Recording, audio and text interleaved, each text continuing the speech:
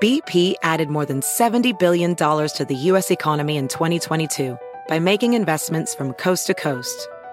Investments like building charging hubs for fleets of electric buses in California and starting up new infrastructure in the Gulf of Mexico. It's and, not or. See what doing both means for energy nationwide at bp.com/investing in America. Welding instructor Alex DeClaire knows VR training platforms like Forge FX help students master their skills. There's a big learning curve with welding. Virtual reality simulates that exact muscle memory that they need. Learn more at meta.com/metaverseimpact. It's Friday, October 26, 2018, and you're listening to Up to Date. I'm Indre Viscontis. And I'm Kishore Hari. Anything catch your eye in the news this week? Yeah, you know how I'm always interested in living longer? Yeah, I think all of us are interested in that. I don't know. There's some people that you talk to that are kind of like, I'm okay with kicking the bucket in my 80s or something like that, especially if your body is going to continue to degenerate. Yeah, quality of life is an important component of this. Yeah, except that I also feel like, unless you're really suffering, I think that I want to live to 150, even if my body starts to fail slowly. But, I respect other people's opinions on that matter. But recently, there's some good news for all of us because a team of researchers from the Yale version of college in Singapore, so it's Yale and US College, discovered a combination of pharmaceutical drugs that are already out on the market that not only increases the healthy lifespan of C. elegans, the worm often used to study longevity and human aging, but also kind of makes them live healthier lives for the lives that they do live. Wait. They do live? Well, yeah, sorry, I guess that was a really weird way of putting it. But essentially, what this group did is they doubled the lifespan of C. elegans. And not only that, but the worms that did live twice as long as the worms that didn't have this drug cocktail, were also healthier throughout that lifespan. So it wasn't like, okay, they started to degenerate around the same time, but they just kind of lived longer. It looks like in this particular study, the worms actually were healthier all the way through to the end. And doubling a lifespan, that's kind of a big deal. A lot of these studies might increase lifespan, by a little bit, but to double it really is kind of a game changer. And doubling the lifespan, a lot of lifespan research has focused on C. elegans for a long time now. Because of caloric restriction, we understood that through the lens of C. elegans. And in terms of genetics and longevity, like telomere lengthening, we've understood that through the lens of C. elegans. So are there really crazy conditions under which they extended this a double their lifespan in terms of they've surrounded it with the best possible conditions from all of those factors to get us to where we are now? Or is this a reasonable set of conditions that led to the doubling?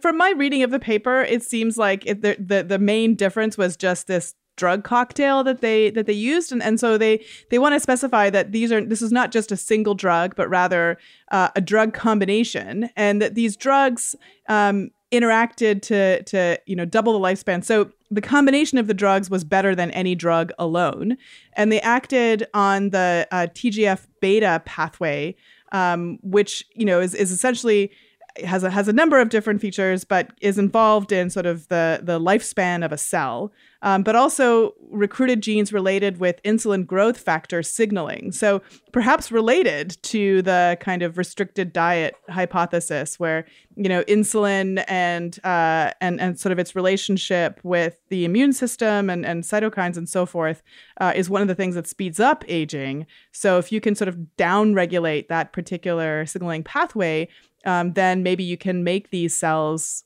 healthier for a longer period of time.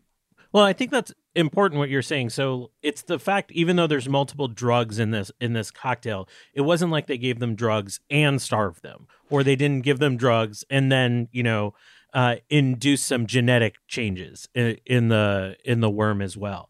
So that, I think that gives us some sort of reason to be excited about this study. Yeah. And also, it's like they're using drugs that are already on the market for other purposes. So, for example, One of the drugs they used was rapamycin, which is currently used after an organ transplant to sort of turn down the body's immune system so that it doesn't reject the transplanted organs. And previous experiments have shown from other groups that just this drug alone also does extend the lifespan of C. elegans. But in addition to that, it expands the lifespan of fruit flies and sorry, that's my baby sneezing, of fruit flies and mice. So this is what's exciting, I think, about this work is that these are drugs that we know are safe for humans.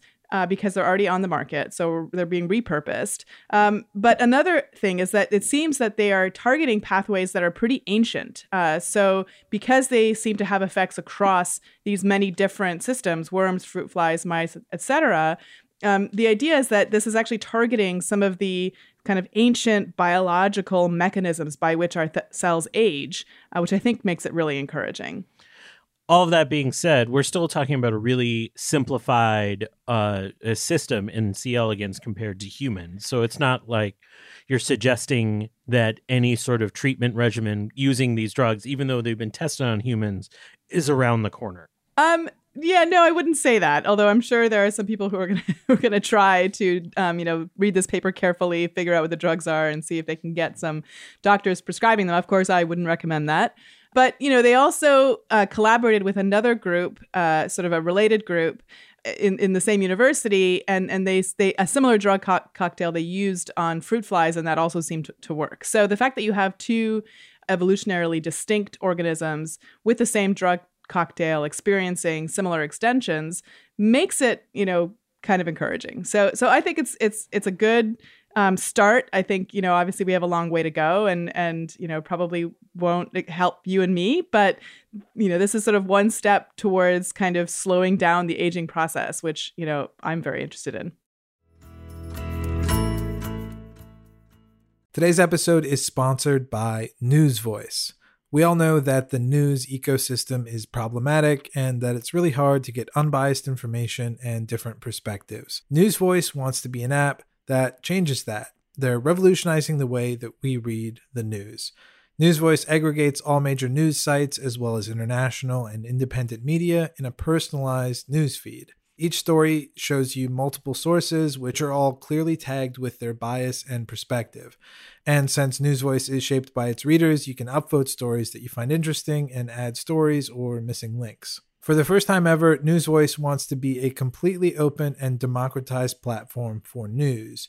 You can catch up on breaking news by reading unbiased summaries or dig deeper into a story by reading multiple sources and perspectives.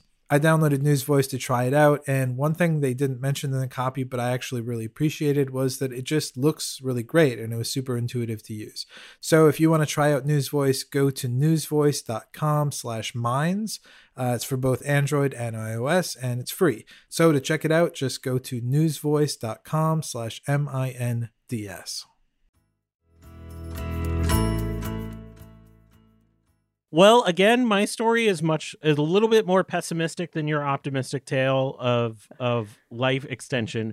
I want to revisit something that happened a couple weeks ago, which is the failed Soyuz launch, a Russian-based launch that was intended to take one American astronaut and one Russian cosmonaut to the ISS.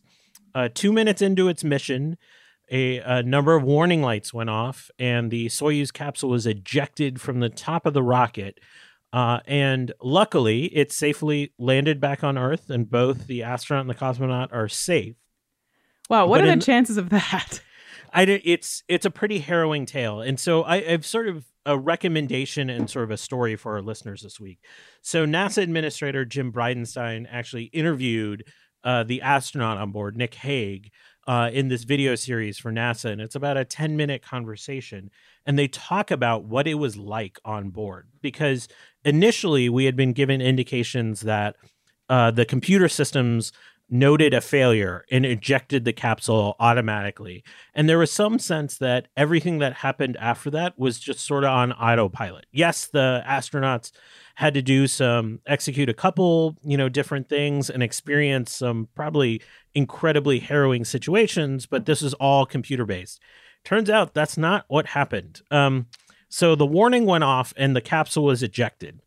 and they went weightless because all of a sudden they stop essentially going up and are about to start coming down. So this weightlessness is essentially a warning. They're about to start falling now. And he describes seeing like a pebble of debris come across his field of view. And meanwhile, by the way, all in Russian, because American astronauts that go fly aboard Soyuz have to execute all of their commands in Russian and speak to ground control, which is in Russia, in Russian.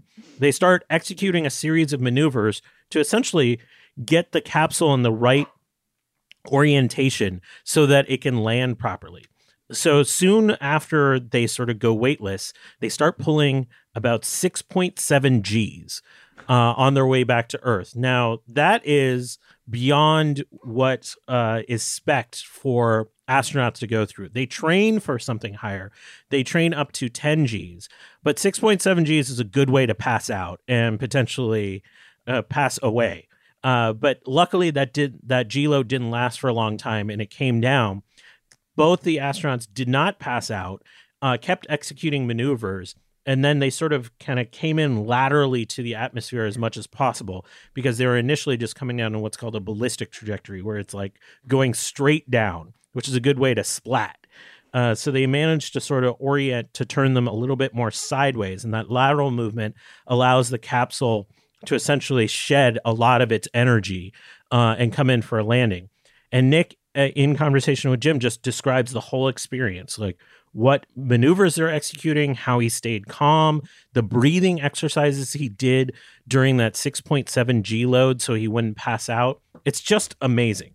It's the kind of thing that reinforces why astronauts are heroes, is because under these incredible circumstances, they're able to just follow through on that training and put aside all of that emotion that must be coursing through their veins. I mean, I think, okay, like if you had to be in that situation for, say, an hour, I can imagine that eventually you would stop panicking and you'd get your breath back. But you have to like completely not panic from the beginning because there's so little time. And so I wonder if there's something about either their training or just the kind of, genetic makeup of these individuals where, they can somehow just avoid going into fight or flight and going through that panic state. Yeah, I have no idea. My only answer is that astronauts are better people than me. So, anyways, they landed safely. But now the questions emerge because we have 3 astronauts aboard the ISS, and this was their replacement mission. So they're up there. There's still a Soyuz capsule docked with the ISS. So worst case, they have a way off. But if they leave, there's no one aboard the ISS, and it's sort of just on its own, which is real bad. The next launch window was December, but most people thought because there's a rocket failure, which is it's a complicated thing how rockets work. There is rocket science involved after all, so that they were going to postpone this launch. Well, earlier this week, NASA Administrator Jim Bridenstine said he feels like they can follow through with that launch window, and Russia's slated to release the findings of their 3 separate internal investigations of what went wrong in the next week. But anonymous sources internally are saying that the rocket booster was improperly attached to the rocket core, and that when it separated from the rocket core, it actually banged into it instead of falling away from it. And that caused the entire ship to decelerate. And it wasn't going to have enough energy to make it to space. So the computers ejected the Soyuz capsule upon detecting that. And apparently, we need to see the official report, this is a simple fix. Like there was some sort of error on like a human side rather than like sort of a component side failure. So it's like, when you're building a Lego set and you just don't quite get the Lego pieces all the way in before you put on the next piece. Yeah, I mean, these are all rumors, so we don't know if they're 100% true, but it seems like there's enough confidence, at least at NASA right now, to move forward with that December date. I know there's a lot of news out there about Russia and U.S. strained relations. This is the opposite of that. These are 2 countries working together in the best way possible. And it seems like there's a lot of transparency and openness to share information about what's going on. And really, this is a massive success amidst one of the craziest failures that you could ever imagine.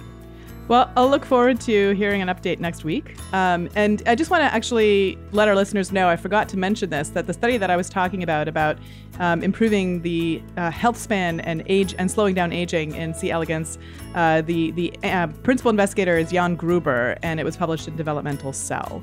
So that's it for this week's Up to Date. See you next week. I will see you then.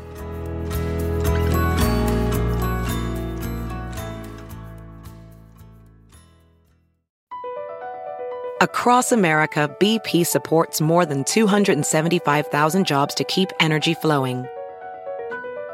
Jobs like building grid-scale solar energy in Ohio and producing gas with fewer operational emissions in Texas.